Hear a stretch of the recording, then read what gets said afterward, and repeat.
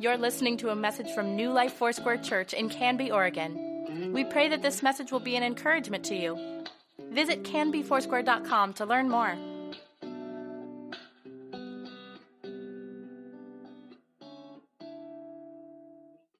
Friday, I think it's a little different than it was Friday, that's for sure. So this is a good day. I'm so happy for what God's doing with our next gen and what He's going to do in the summer. Colin and I sat down a couple days ago, went over the summer calendar for our middle school and high schoolers, college age, just really prayed over it.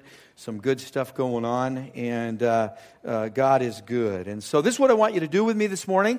I want you to do two things with me. Would you pull out, first of all, your Bible? If you don't have a Bible, we have blue Bibles around the sanctuary. If you don't have a Bible, take one of those Bibles with you. We want to give it to you. It's a gift. We want you to have the Word of God in your hands, so take it. And the second thing I want you to do is I want you to pull out your bulletin. Pull out your bulletin, go to the back page, and you're going to see blanks there in hopes that, this is my hope at least, by the end of the service, those blanks won't be blanks anymore. You'll have them filled in. And so that's really what we're going to be about. And this is going to be a time, and I'm going to be honest this morning, I'm a little sad. And so can you say, ah, like that? Ah, thank you. Makes me feel better. I'm sad because today is the conclusion of our study in the book of Acts. Yeah, I am. Our series, When God Moves, because over the last 9 months, this book has really rocked my world. I mean, it has rocked my world. The book of Acts has just taken me to places that really I've never been before. Just growing up and knowing a little bit about the book of Acts, studying the book of Acts, but wanting God to do a fresh work in my life. I mean, really, that's what I was asking for personally, that I wouldn't walk through this just like, just studying a book. But I wanted that book to be something that impacted me, that changed my life, and it really did. And I don't know if you remember this, but one of our goals in studying the book of Acts, if you remember this, and I'm going to bring you back a little bit, it was to take this book and make it your story, to make it your narrative. It was about taking personally what was going on in the book of Acts and saying to God, saying to yourself, this is something that has been meant for me to practice. This has been how I need to live life. That it would be more than just a study of early church history. It would be more than just knowing the theology. But it was about this book being my book. And that what happens in this book can happen in my life today. That everything in Acts is meant for you to personally experience. A deeper commitment to Jesus Christ and the mission that He's called us to. The fullness of His Holy Spirit dwelling in us. That we get to see the miracles. That we get to see the healings. That we get to be part of what was going on in the book of Acts. That it's just not ancient history, but it's present, current day history for me. It's something that I've experienced and I want to continue to experience. And then the fellowship of other Christians and believers. We see that so predominantly, especially in those first 5, 6, 7 chapters, and how those new Christians got together and they formulated this community under the guidance of God's Holy Spirit and the apostles, and great things happened because they were committed to Jesus and they were committed to each other. So here's what we're going to do. We're going to jump in here because we have a lot to cover. Look at Acts chapter 20. Would you open your Bibles, if you haven't already, to Acts chapter 20. And we're going to read verses 21 through 24. Now, there's some things going on here that we need to keep up with, and I'll tell you what they are in just a moment. Let me read this. It says, I've declared, this is Paul speaking, I've declared to both Jews and Greeks that they must turn to God in repentance and have faith in our Lord Jesus Christ. And now, compelled by the Spirit, I'm going to Jerusalem. Don't forget that. I'm going to Jerusalem, not knowing what will happen to me there. I only know that in every city the Holy Spirit warns me that prison and hardships are facing me. However, I consider my life worth nothing to me. My only aim is to finish the race and complete the task the Lord Jesus has given me. The task of testifying to the good news of God's grace. Wow. You see, this is actually the story of Paul coming back. And up to this point, Dr. Luke, who's written the book of Acts, gives us a macro picture of Paul's journeys. And this is the end of the third missionary journey. Now we go to, and that's where we're going this morning, to Acts chapter 21. He goes from the macro picture to a micro picture, which takes about 3 chapters to explain. And so he's moving us from this 30,000-foot view, Dr. Luke is, to a micro picture of what's going on in the Apostle Paul's life and in the church. He tells this 3-chapter long story that sets up the final dramatic end of Paul's ministry as we see it in the book of Acts. And to get your heart and mind into this passage, I just want to begin by asking a question. And here's the question. Here's the question. What was the most challenging road trip that you ever went on? I mean, some of you are probably thinking back, oh, man, I think it was a vacation my dad drug us on. I mean, we were looking at stuff I didn't care about, I wasn't interested in, and it was a long journey, and I'm sitting in the back seat of the car with my sweaty siblings and their annoying habits and all that kind of thing. The only thing you forget is you were sweaty and annoying too. That's the only thing we ever forget. But those are the kind of vacations. Or the vacation where you had a reunion with the family members you didn't even know, you didn't know 3/4 of them, and you're meeting these cousins that you have no idea who they are. You'll never probably see them again in life, but you're supposed to hug them and kiss them and tell them you love them. And that's awkward. I mean, those moments can be incredibly, incredibly awkward. For me, the most challenging, the most memorable road trip that I ever took was with a high school buddy up 101 from Southern California up into Northern California. He had this 59 Roadster Porsche. It was a beautiful car. He'd remodeled it, and we were going to take this road trip. And the thing that was difficult for me is I just had ankle or knee surgery. Probably imagine that, huh? I just had knee surgery about 5 or 6 weeks before, and I had a long cast on, a full-length cast, and I had crutches. And just fitting in a Porsche in the passenger seat without a cast is hard to do. And so I'm in this Porsche with this cast, and we're driving up and down the West Coast, and we come into San Jose, California. We're driving south now. We're going home, and this guy is playing like Elton John and Crosby, Stills, Nash & Young, some of those things you might not. But anyways, he's playing this, and he's talking to me like this. And we're driving down 101, and the guy's talking to me, and I'm thinking to myself, you need to be watching the road right now because it's not good that you keep looking over here. And all of a sudden, we hit this dead stop traffic in San Jose at rush hour, and he slams right in the back of the car in front of us. I mean, he hits it. I mean, we're okay, but man, you want to talk about, there's no engine in the front of a Porsche, so the whole thing folds, And the guy in front of us, he gets hit, and you know what he does? He opens the car door, and he falls out. He just falls on the ground, and I'm thinking, the guy is dead, man. He's dead. You just killed somebody. I'm looking at him. I'm 18 years old. I'm frightened, and I'm looking at this guy going, he's dead. He's dead. You know what happened? He wasn't dead. He was stone drunk, man. That door opened, and the guy just fell out. So my buddy, he starts trying to blame the accident on the guy that's drunk. He's trying to tell the cops that it was his fault. And the cops are going, you know what? We're not having it. You were the one who ran into him. We'll deal with this, but you ran into him. I'm watching all this go on, I'm standing off to the side in this little median area, and I'm in a kind of a little patch of dirt, have my crutches, and I'm watching this comedy act going on in front of me. And I'm thinking, you know what? Let's get out of here. Let's just do what we need to do and get out of here. And all of a sudden, I'm going, what is happening? My leg starts itching and tickling, the one with the cast on it. I look over and I look down, and I'm standing in a nest of red ants, and they're going up my leg, man. They want to go home, man, and they're in there, and I'm telling you what, I just lost it. I mean, I'm sorry, it's gross. But it was so awful and so memorable. I said, just get me in here. What do you do? Take ant spray and try to, spray? I didn't know what to do, So you wait a couple of days till they all die, And it was awful. It was a horrible road trip. That's what I remember. I remember that road trip. It's seared. It has marred me, scarred me for life. I'm scarred for life. Now, can I say this? This is nothing compared to the Apostle Paul. This is nothing compared to what he experienced. And what he experienced at the end of his third missionary journey, it's incredible. You got to take some time and read the very end of it. Let me give you a brief background of the Apostle Paul and his team.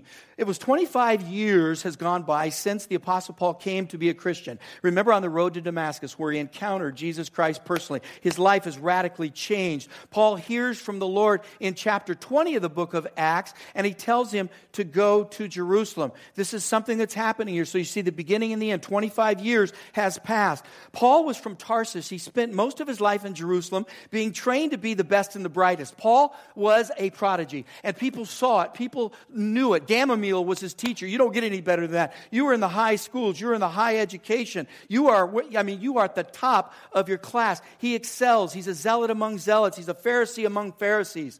And he hears about this Jesus movement. They called it the Way. And he hears about it, and he says, well, this isn't right. This goes against everything I know, everything I believe, everything I've been taught. He's on his way up the ladder of this religious institute. He's on his way up. And what he does is he says, well, you know what? We're just going to go out and kill these people. What we're going to do is we're going to go and exterminate Christians. And what he does is he goes out and he tries that. And then again, he runs into Jesus, and it changes everything, as it always does. When you run into Jesus, changes everything in your life. So right now in the story, what he's doing is he heads back to Jerusalem. That's where he started. Now he's going back. Was that a good overview? I did that really fast. Y'all following me?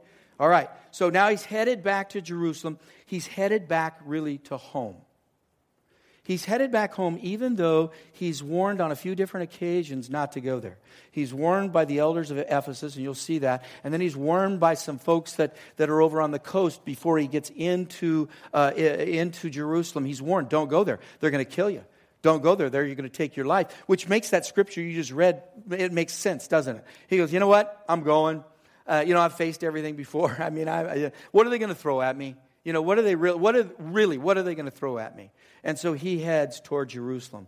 Paul gets to Jerusalem, and what he does is amazing because he does what he always does. He preaches about Jesus Christ, and he tells the crowd how Jesus changed his life. I mean, when you look at every presentation that he gives, every apologetic message that he gives, what does he do? The guy steps up and he tells a story. That's what he does. And so if you're thinking, wow, it's so difficult to tell people about Jesus, listen, put all that aside. Tell them your story. Tell them about how Jesus changed your life. Tell them what he's done for you. Because really, that's a lot of what the Apostle Paul does. He tells the crowd that God loves everyone, including the Gentiles. He does that when he gets to Jerusalem. And he does this all the time. He's just telling people, well, if you're a Jew and you're hearing this, especially a zealot, and you're hearing that God actually loves Gentiles, this is not good for you as a Jew. This is against what the Jews believe. They believe that really, and they are convinced that God only loves them. God only loves them. Now, I want you to take that, and you would say, oh, man, that's so dumb that they would believe that God only loves them. Would you take that into your own church experience? Honestly, there might be a little bit of that in you. I'm a Christian. I've got my life insurance, fire insurance, good to go. God really loves me because, man, I'm a gem. I mean, he got a treasure. Do you see that subtle elitism? Where after a while we think, well, God loves me more than he might love someone out there. And I just want this to rock your world. Because God loves people. And that's what Paul's talking about. He's saying, man, God loves people. He loves Gentiles. Well, what happens is the Jews, they start to riot. Paul's taken away by Roman soldiers. But there is a group that vowed to kill the Apostle Paul. About 40 of them. And they're saying, you know what? We're going to get this guy. Some of you may not want to go after him as much as we do. But this is what we vow. We vow we're not going to eat or drink until that cat's dead. That's what we're going to do. We're just going after him. So Paul's nephew, of all people, some of you probably didn't even know Paul had a nephew. But Paul's nephew overhears this plot. Paul is received and taken secretly rescued and taken secretly to another city, Caesarea Maritima. That's where he's shipped from Jerusalem off to Caesarea Maritima, which was one of Herod's palatial palaces. It was one of his places that he hung out. So listen, I want to tell you this, and I've done all this to do this. We don't have time to cover every detail here, so what I want to do is highlight 4 things that you can expect on your way home.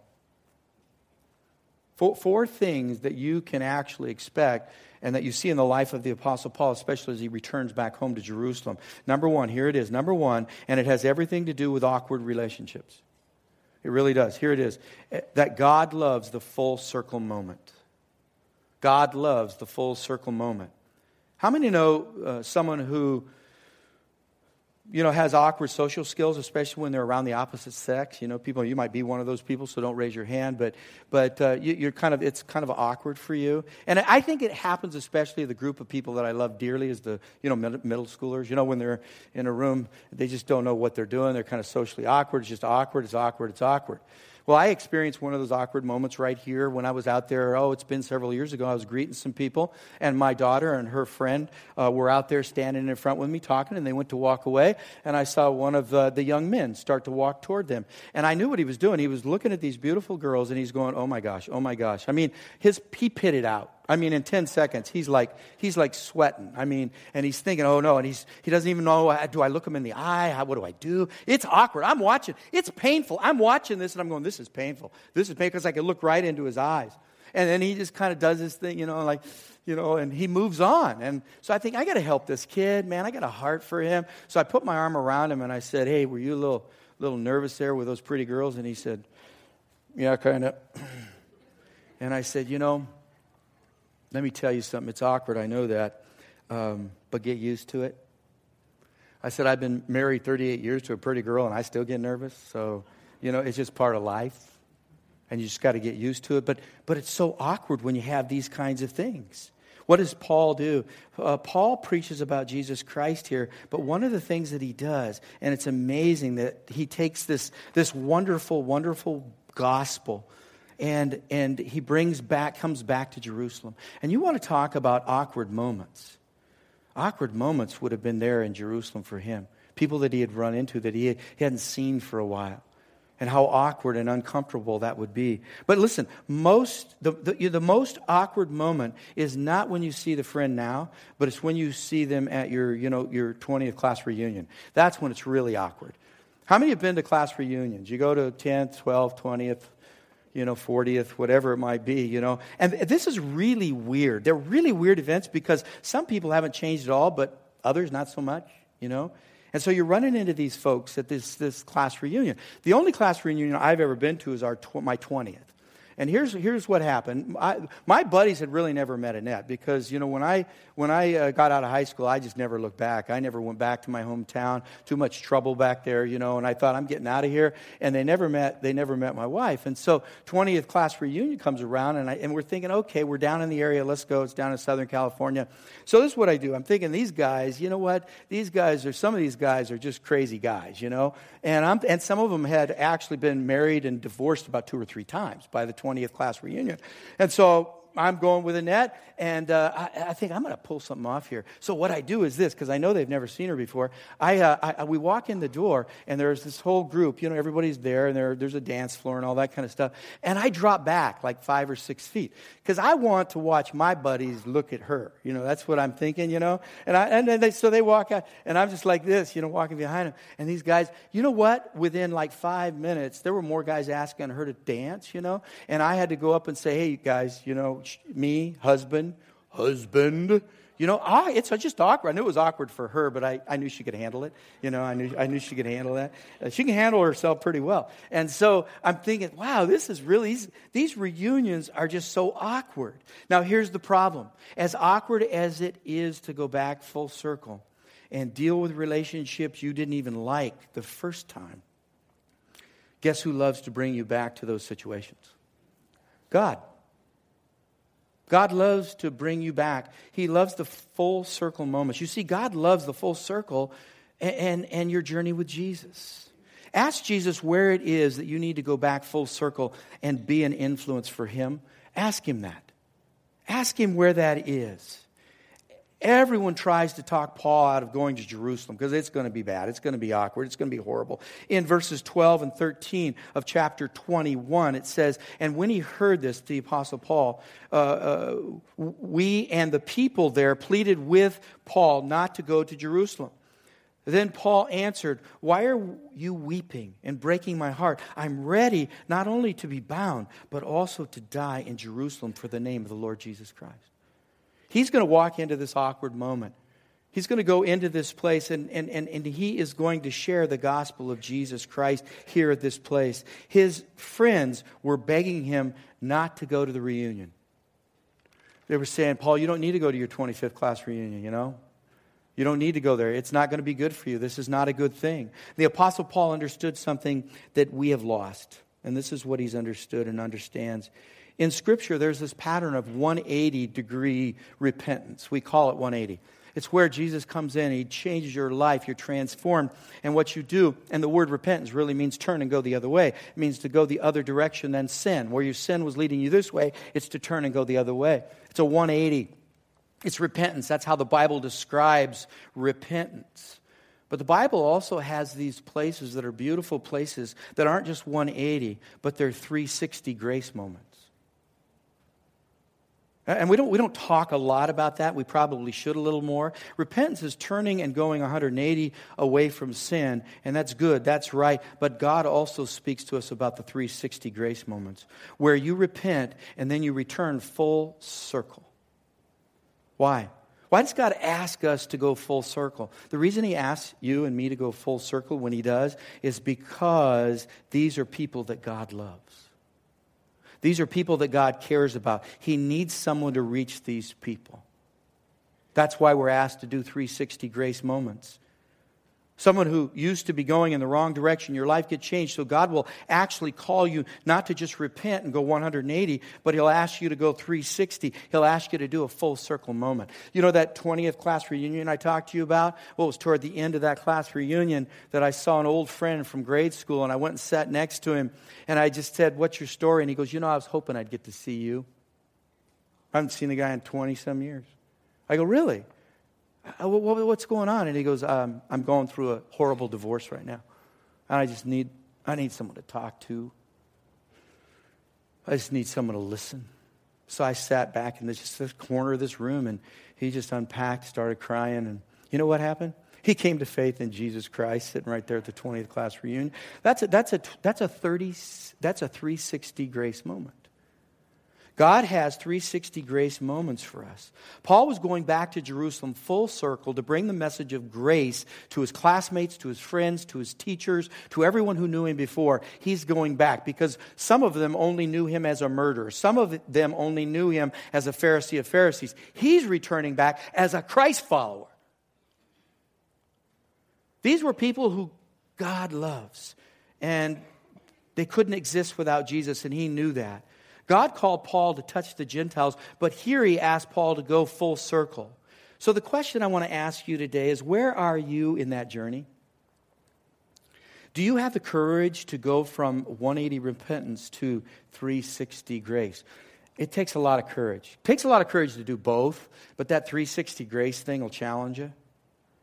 Who's God brought along your way? Who's God asking you to go to? Who are you going to meet up with this summer? It might be a class reunion or a family reunion or something that you know specifically you need to go and have a 360 grace moment with them.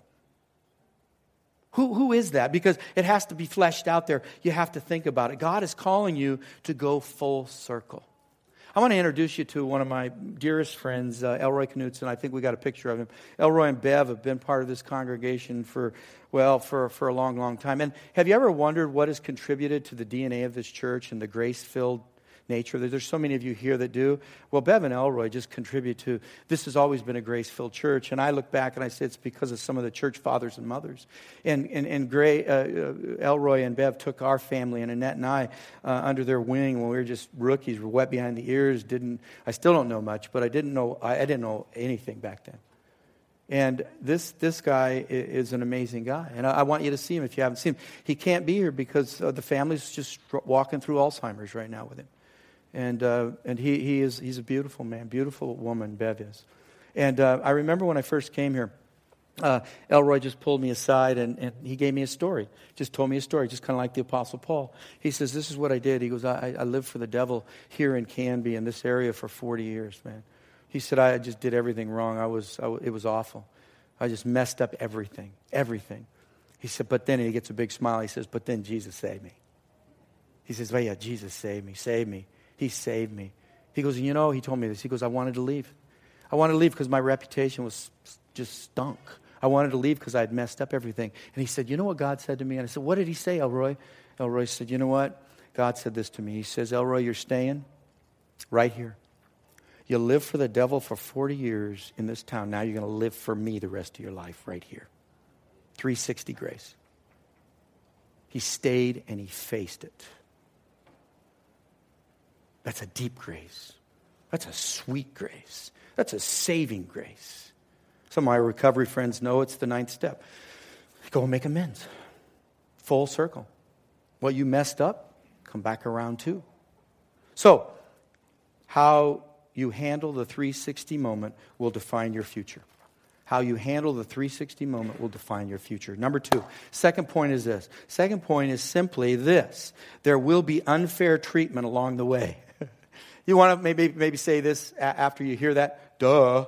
But some of us really still don't believe it. I mean, we might know it in our heads, but to really, people don't like me? You mean they're going to really treat me unfair? Uh-huh.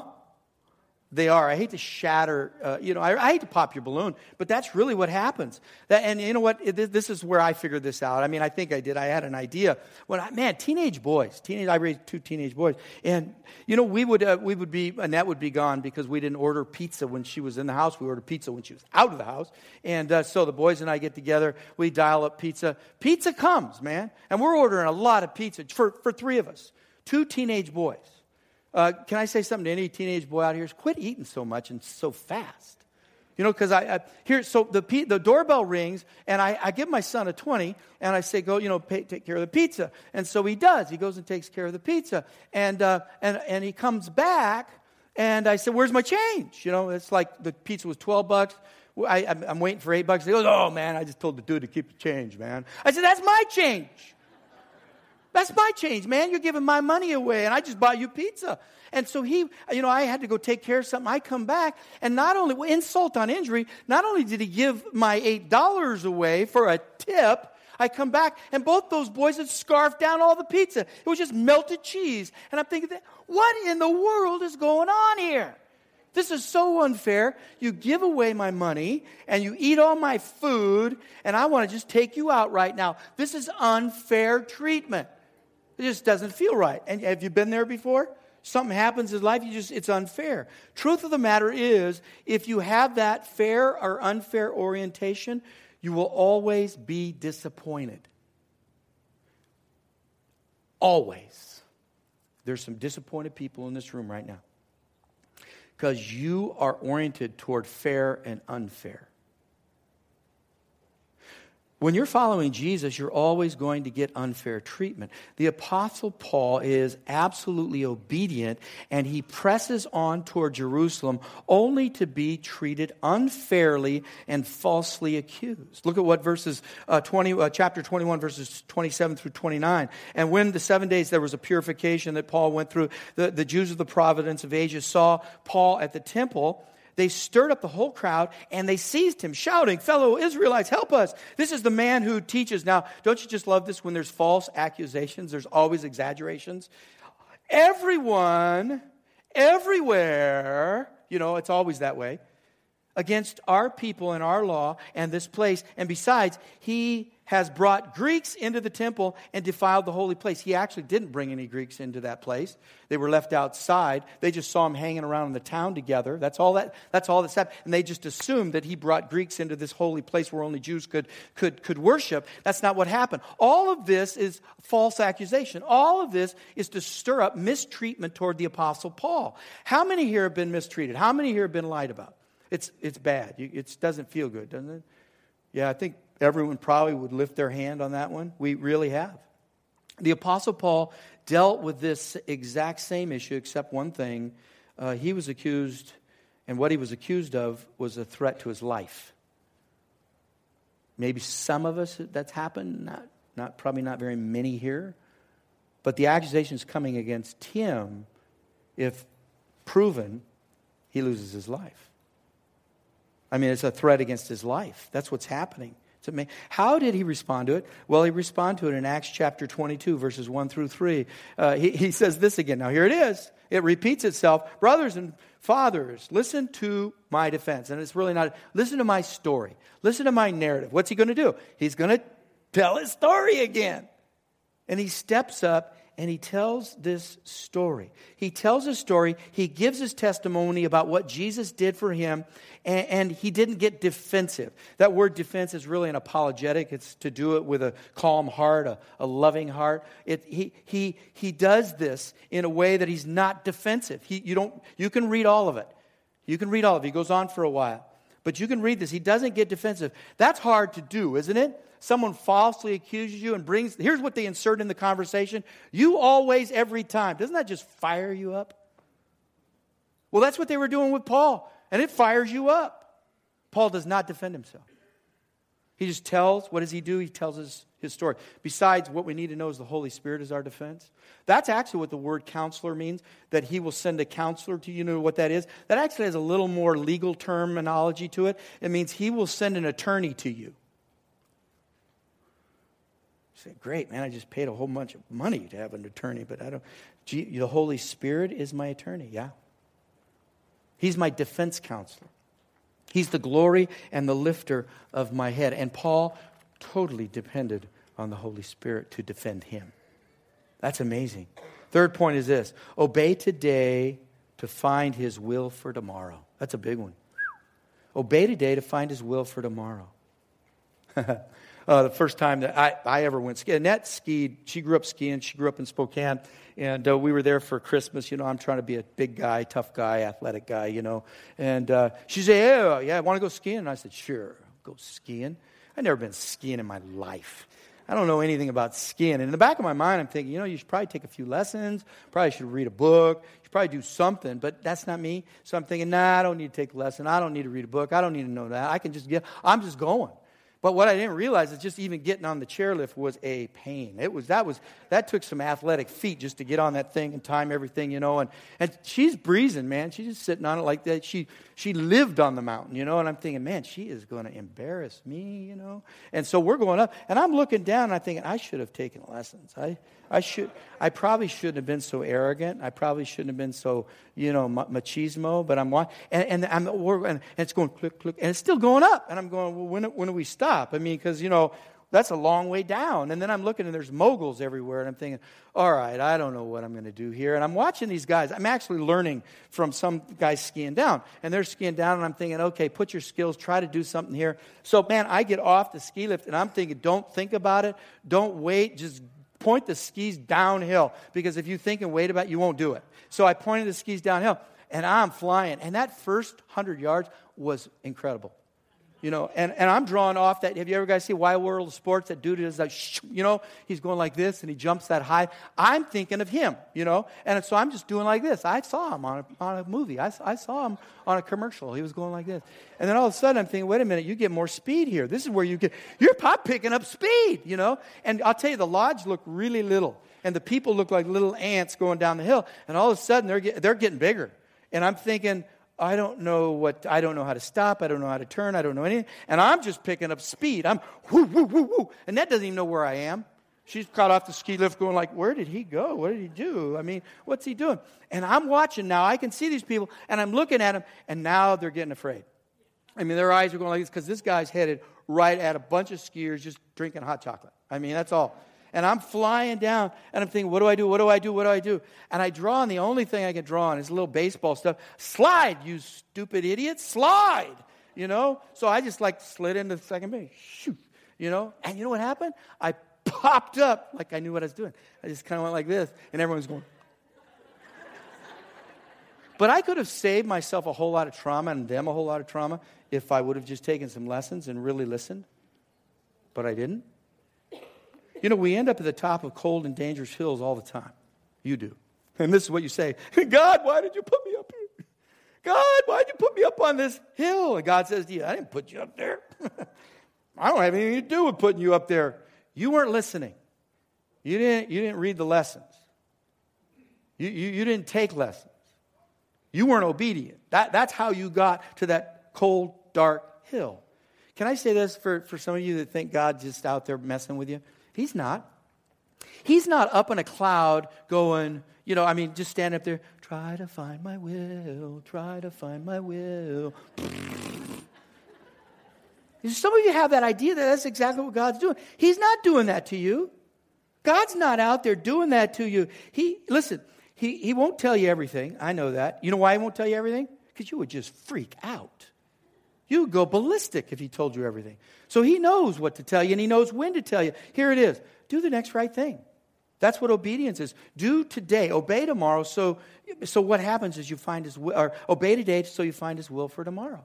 Do the next right thing. That's what he's asking us to do. Acts 23:11 says this. The following night, the Lord stood near Paul and he said, take courage, as you have testified about me in Jerusalem, so you must also testify in Rome. That's his final destination, is Rome. That's what God's telling him. So why does Paul get so... How come he gets so many visits from the Lord? I would love God just to show up and tell me what. How come Paul gets so many visits from the Lord? Can I tell you why?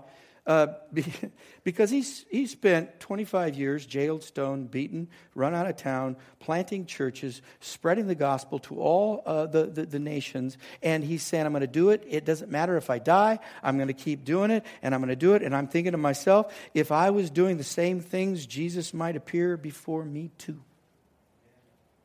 Because you know why? There's a price for that sort of intimacy. There's a price. The Lord tells Paul to take courage. Now look at that. See that? Look at the exclamation mark there. I think it's right there. It says, take courage. You see that exclamation mark?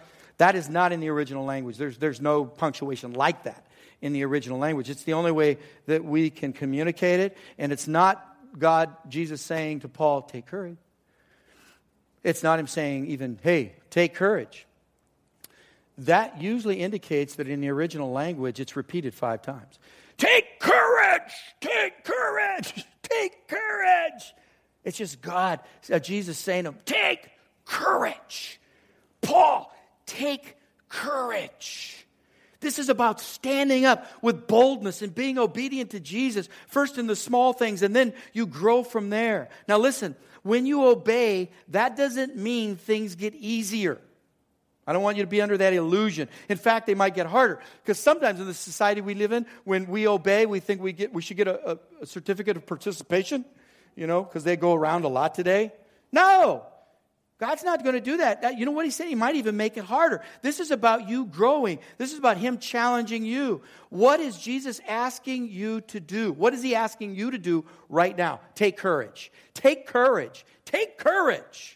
And be bold. And can I say this? God challenges us beyond our comfort zone. You know why he does that? He does that not because he knows we're up to the challenge, but because he knows he is always up to the challenge. That's why he says, keep going. That's why he says, keep moving. And then the last thought is this. God always delivers us, but often at the last minute. Don't you just hate that? Many have been in the last moment delivery times by God, and God is extremely loving. God is extremely powerful. What God is not, can I tell you what he's not? He's not safe, according to your definition. Or is he predictable? He is not on our timeline. He is on his timeline. And that's what it says in Acts chapter 23, verses 16 through 24. What happens here is Paul gets taken back to the barracks there in Jerusalem. They find out that these 40 guys are going to kill him. His nephew tells the Roman centurion, and the Roman centurion says, hey, bring like 400 guys. That's really what it has. Bring like 400 guys. We need to get him out of here. That's pretty hefty stuff. And what they do is they take him and steal him away in the night. They take him to Caesarea Maritima on the coast. And he goes from Caesarea Maritima, and after that, he goes back into Jerusalem. He makes his appeal to Felix, or Festus, and then, is that right, Festus? Jeremy, help me. He makes his appeal to one of those guys, and then he does it in Jerusalem, and then they say, you got to go to Rome, which is where he ends up in Rome, and that's where he writes the prison epistles, and we are all blessed by that. But here, it was a last minute, one of those why does Paul get so many visits from the Lord? We said that. He gets so many visits because of this intimacy that he has. This is amazing what the Lord does. What's interesting about this delivery, and I'm going to finish with this, is that all the other times Paul was delivered, do you remember? They were by earthquakes, singing, just minding your own business at midnight, singing with your buddy, and singing praise and glory to God, and everything gets wah!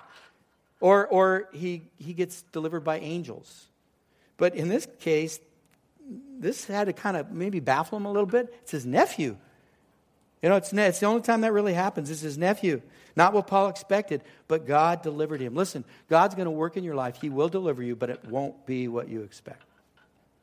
Won't be what you expect. So here's what happens, and here's what we know. Is there are things that we need to know along the road, and that you would begin to practice those things. What is God asking you to do now? What is He asking you to do right now? But if you've taken notes, written them down, just take a star or highlight them. That's what I do and say, this is what God's asking me to do, because this is the book of action. And in conclusion, I want to go back. One of my favorite passages in all the book of Acts, and I've just gone over it, seen it new and new and new again in my heart, is Acts chapter 2, verses 6 through 11, where it's about the infilling and the baptism of the Holy Spirit. The crowd was bewildered. It said they were utterly amazed. What they were amazed about is that people from their own native language was hearing their tongue. And I'm so passionate about this right now. We're at a place in our society, in our culture, in our day, that you need to be filled with the Holy Spirit of God so that you can speak into the other cultures. Now, some of those other cultures might speak English, but they're as foreign to you as, as if they were speaking Greek. But God wants to get to them. And when I read this passage in Acts chapter 2, the thing that keeps reoccurring is God's tenacity to get to people that He loves. And what He does to do that is He breaks down racial barriers. He breaks down cultural barriers. He breaks down economical barriers. He breaks down language barriers. God wants people saved. He breaks these barriers down through the power of the Holy Spirit. And folks, I've got a long way to go to learn about this. You've got a long way maybe to go to learn about this. I'm going to do this. I'm going to invite you to that Do Justly conference, because you hear another thing about what it means to have cultures broken down, what it means to speak a language that you might just be so unfamiliar with. We need to learn. We need to ask the Holy Spirit, teach us the language of the culture we live in. Amen? Amen? Because that's what God is asking us to do. He's asking us to touch people. Would you bow your head with me? I'm going to ask Jeremy to come up, and we are going to finish right now. Father, we just want to thank You for what You're doing in our lives. And wow, we went through a pretty fast-paced study here, but we know that Your Holy Spirit can keep us up.